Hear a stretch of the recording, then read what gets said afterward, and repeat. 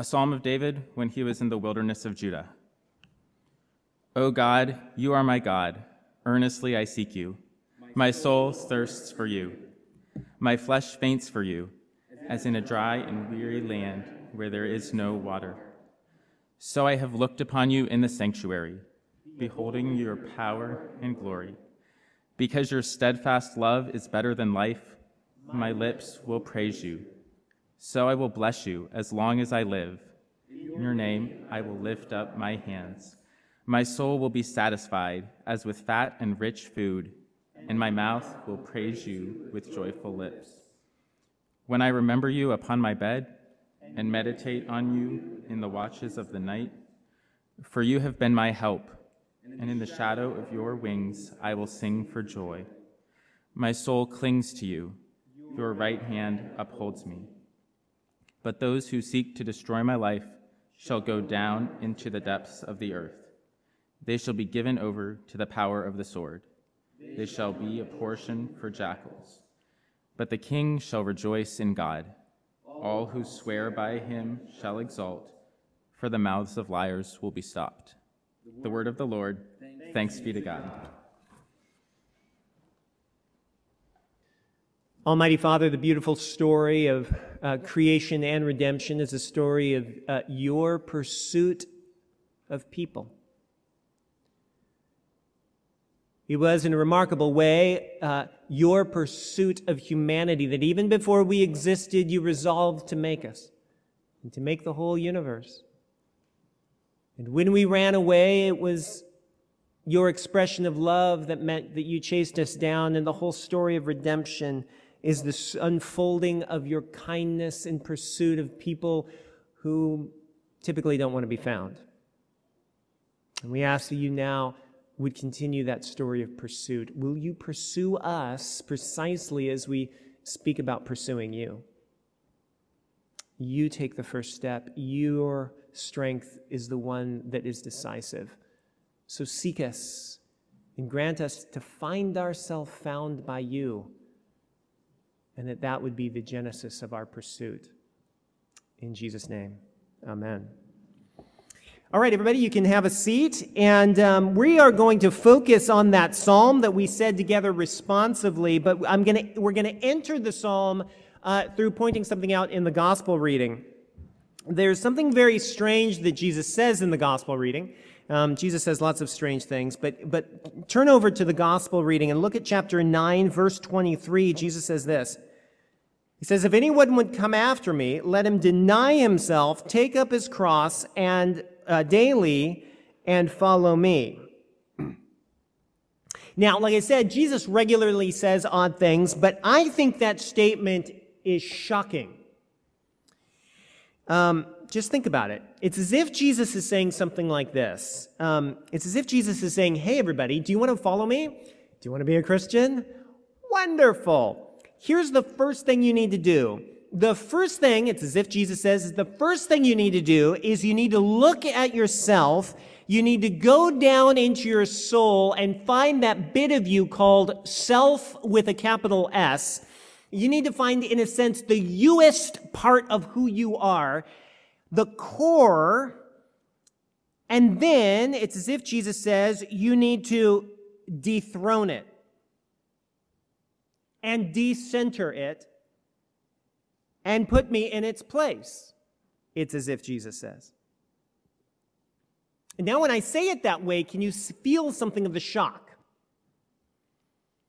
Because I'm not sure that I can think of any teaching of Jesus that so directly cuts against the grain of our intuition much of the time. Am I wrong? And it brings up for me this question, how can I possibly be authentically me if I'm obeying Jesus and denying myself? Or more simply this, how can Jesus ask us to deny ourselves? How can he dare ask us to deny ourselves? And how can that possibly be a good thing? All right, that's the question. Here's what I want to do. Here's the plan. We're going to look over at that psalm, Psalm 63. Why? Because this psalm allows us to kind of peer into the inner workings of a soul that is in the process of decentering self and centering God instead. And as we look at this psalm, here's what we're going to find. Why deny self? Simply put, for this reason. Because God is better than life.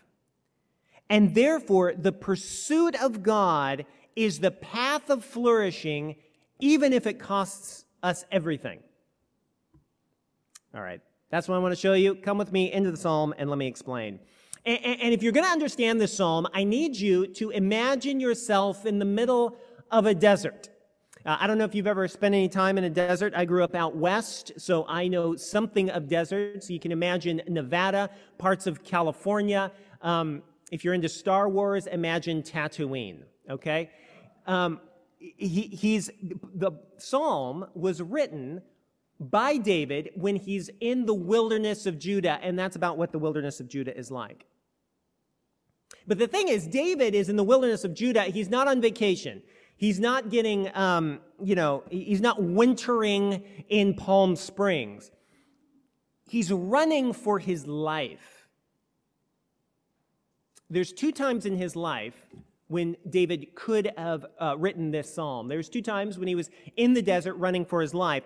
The first was when he was young. He wasn't king yet. He had been anointed king, but the reigning king, Saul, was hunting David, and David took refuge in the wilderness. The second time this happened was when David was older, quite a bit older.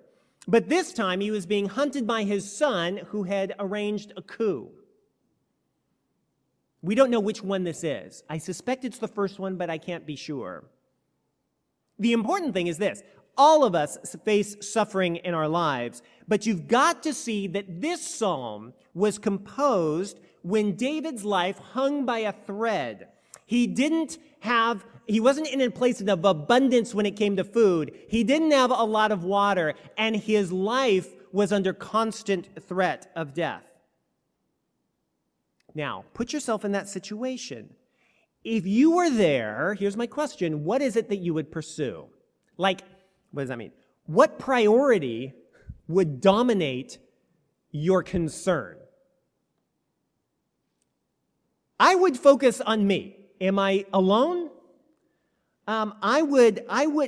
Self-preservation would be the dominating concern, certainly, of my prayer.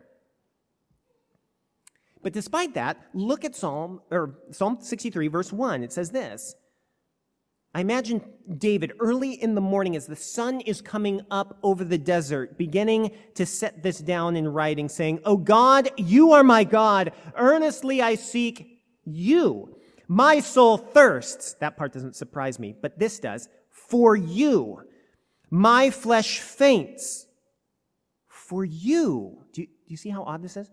"As in a dry and a weary land where there is no water." Now, I want you to see how odd that verse is. Because what he's doing is he's taking some of the very strongest desires he is probably experiencing in that moment. Thirst, fainting from weakness, lack of resources, fear, whatever it is. He's taking his strongest desires and he's recalibrating them and directing them away from self and towards God. That's weird. I mean, do you think David's thirsty?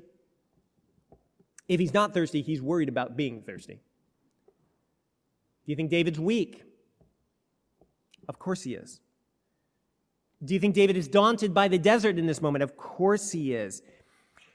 But in this verse, he takes all those natural desires and he redirects them towards God and not primarily towards self. There's a decentering of self and a recentering of God. And my question is, why? What is it that's going on? Because it's not like these are not valid concerns. Why is this happening? What's the recalibration towards God? And the answer comes in verse 2, but I'm going to have to fill in a backstory to explain it. Take a look at verse 2. David says, "So I have looked upon you in the sanctuary." Everybody say, sanctuary. "Beholding your power and your glory."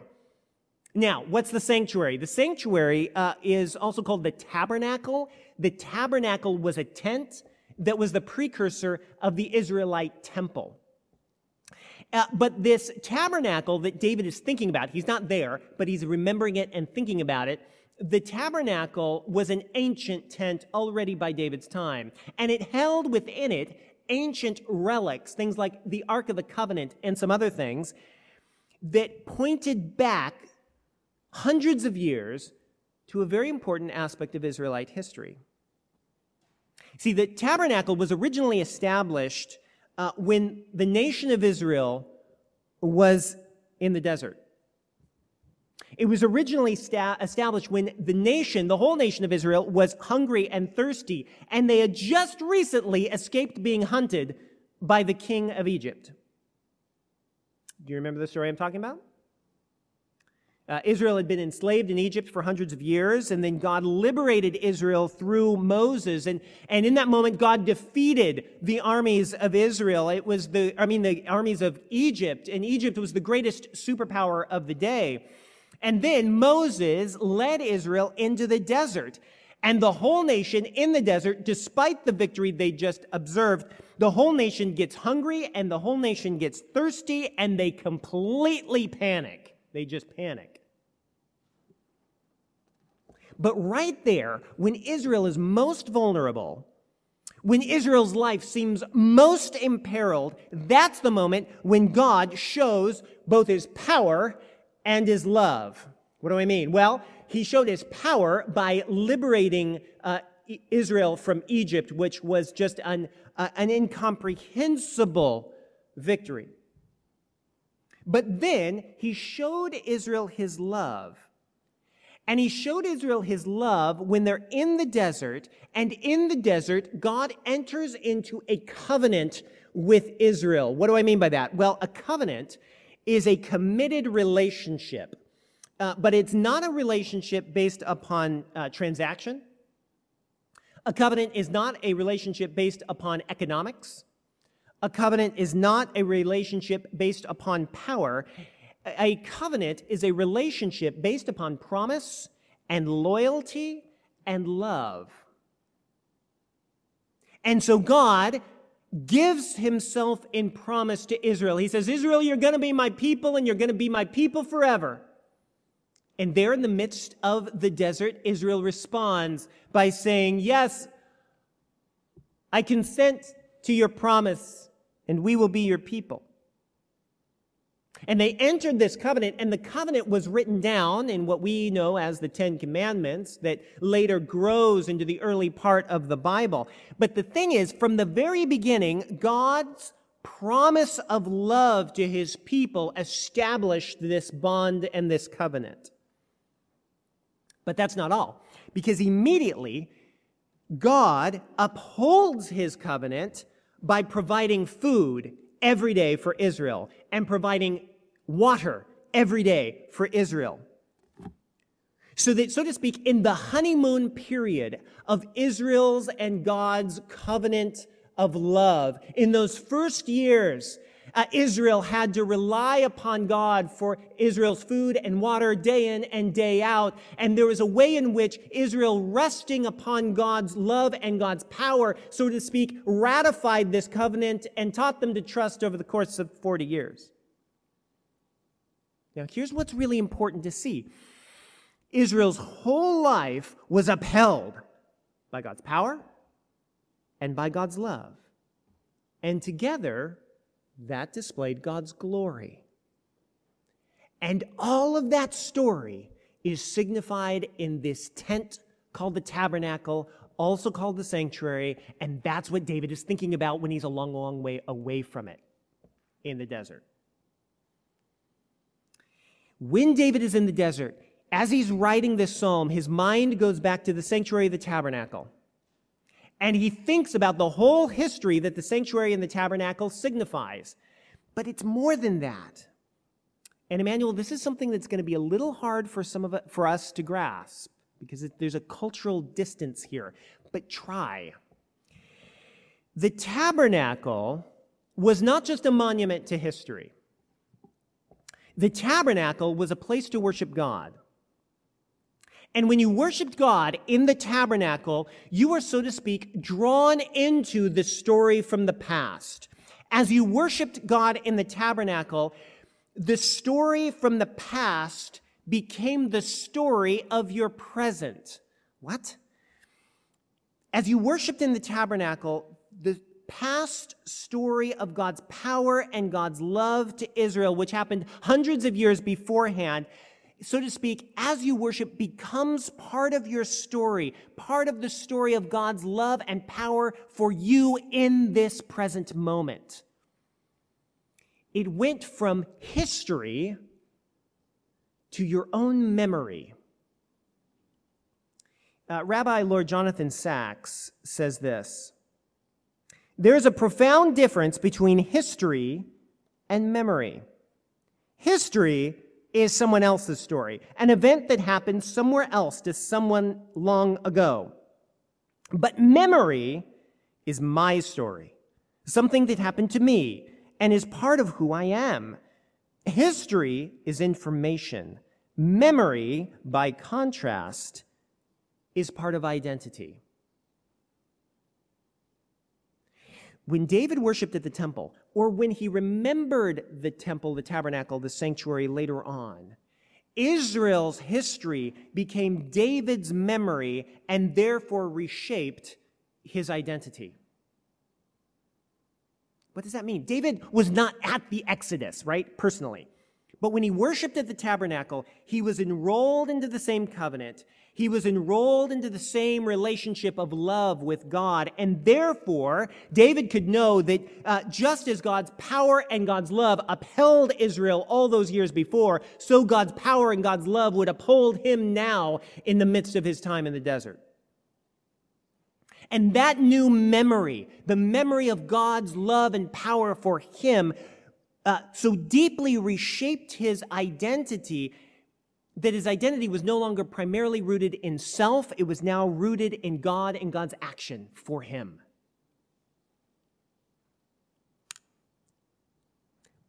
That's what worship always does, Emmanuel. When we gather, we remember God's past. Especially for us, God's story in Jesus Christ. But don't imagine that we're just thinking about past events that happened long ago. No, God is active now as we remember and as we rehearse, enrolling us in the story, bringing us into the book, so to speak. He is fusing our memories with his grand story. And as he does that, our memory is recalibrated to God, and he becomes the basis of our very deepest identity. Worship is a powerful thing. It will change you. But now go back to David, because David's in the desert. He remembers the tabernacle. And in remembering the tabernacle, he remembers God's power and God's love. And the result is an intimacy that ends up animating all of his life. Take a look at verse 8. You can see it here. Verse 8 says, "My soul clings to you. Your right hand upholds me." Can you feel the intimacy of that verse? Today's Father's Day. Am I right? Yes, I think it is. Call your dad if you can. Imagine a little girl running up to her father and throwing her arms around her father's neck and squeezing. And her father holds her with a strong arm. Now, that little girl in that moment and in that embrace may not know the definition of loyalty or trust or intimacy or she may not know the meaning of those words or the definition, but she's experiencing all of those things in that moment. In that moment, the father is supplying all the strength and the trustworthiness. And the little girl's arms clinging and squeezing the father's neck is a way of consenting to his love and expressing her trust in him. And the result is a joyful intimacy. And that's what David experiences with God. David clings to God in trust, just like Israel always had. And God's power and love upholds him. And it's in that bond that David finds true fulfillment. David uses different words. Look at verse 3. He says, your steadfast love is better than life. He's found something better than life. And I think we could say it differently. The intimacy with God that he knows in that moment, and that moment of great need, animates all of life with such meaning and such significance, and fills life with everything of real eternal value. And therefore, David says it's of greater value than everything else. All right. Pause there. Everybody take a deep breath. And go back to the question at the beginning. Jesus asks us to deny ourselves and follow him. How can that possibly be a good thing? We'll bring that question to David. Because in the middle of the desert, David flourishes not by going inward to self, but by looking away from self and toward God. And as he seeks God, he finds God seeking him in love, and that bond with God becomes the basis of his new identity. In the middle of the desert, I bet you sometimes he felt lost because he needed a map. But when he was penning this psalm, he didn't feel lost in his soul. He knew he was found as he sought God. And what I want you to see, Emmanuel, is that denying ourselves and following Jesus is not an erasure of who we are. Instead, it's a discovery of a new identity in relationship with God. And for David, that new identity in union with God is so rich and so meaningful and so fulfilling that life without it seems almost meaningless. And it's not just that, it also ends up being an identity that is profoundly resilient. Remember, David is in trouble. He is under tremendous pressure. He's hungry. He's in physical need. And when you're really, really hungry, it's hard to think. Have you ever gone days and days without food? After a while, at least if you're me, food ends up. I was in the wilderness one time, went 4 days without food, and I could not think about anything else, basically. But even that desire, verse 5, is deployed towards God. My soul will be satisfied as with fat and rich food, and my mouth will praise you with joyful lips. His physical hunger is important. That's clear all the way through the Bible. But his hunger is now an image of a deeper desire for intimacy with God. David has come to believe that God is even better than food. Which is, by the way, one reason why Christians fast. But David also has good reason to fear. He's being threatened by people around him. And when you're really, really scared, if you're like me, in the middle of the night, you fret and you worry and you wake up at 4 a.m. and you can't get back to sleep. But look what happens to David. Consider the resilience. Verse 6, when I remember you on my bed, I meditate on you in the watches of the night.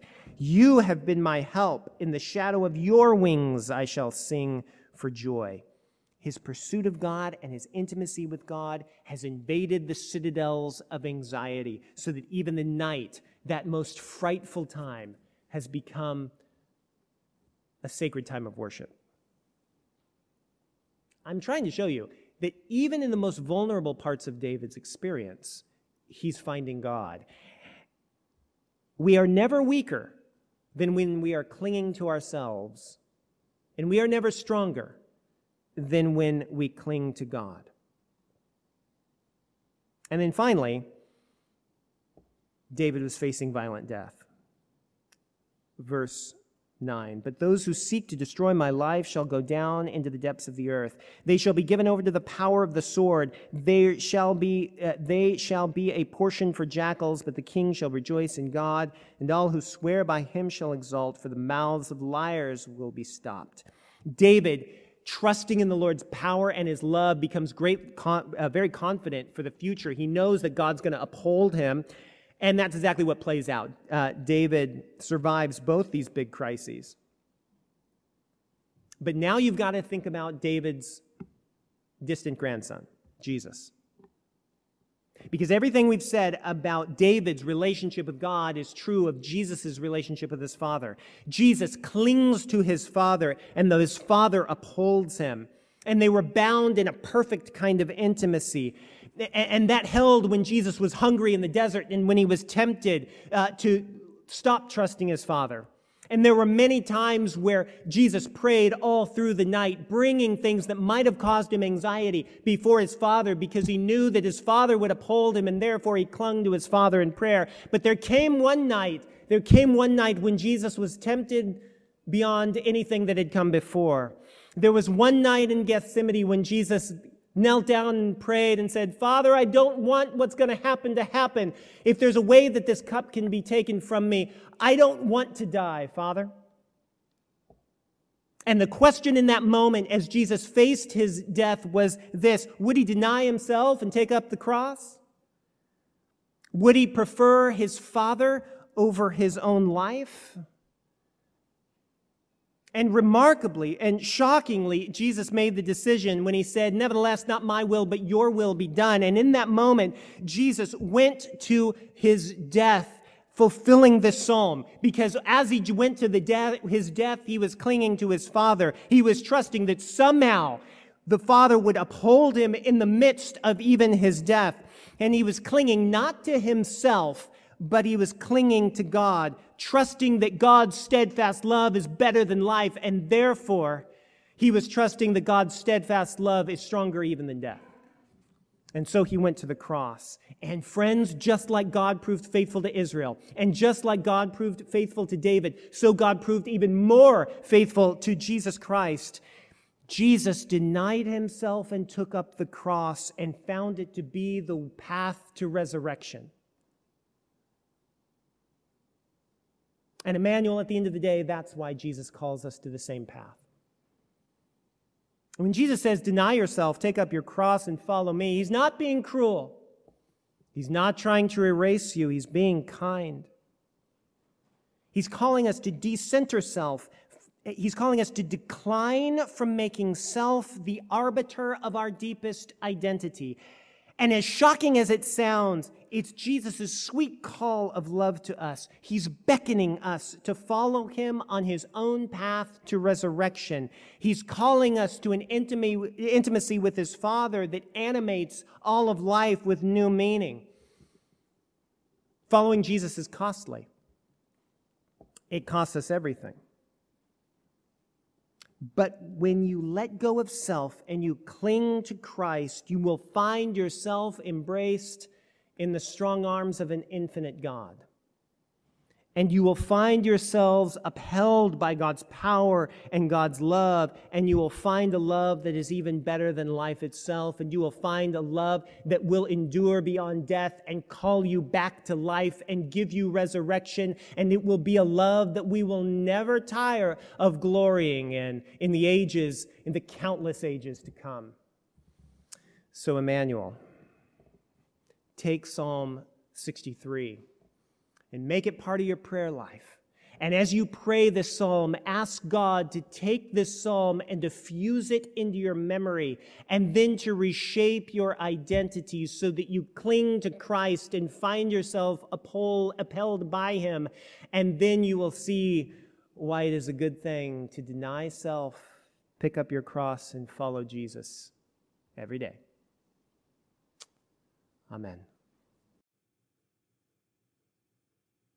Hello, everyone. My name is Jim Saladin. I'm the rector here at Emmanuel Anglican Church. Our church exists to see and describe and to reflect the beauty of Jesus Christ for the flourishing of our city. And I hope this podcast encouraged you in that way towards Christ. If you're here in New York City, we'd love to see you. Please join us on Sundays at 11 a.m. Generosity drives everything we do at Emmanuel. And if you'd like to contribute, please visit www.emmanuelanglicannyc.com/give.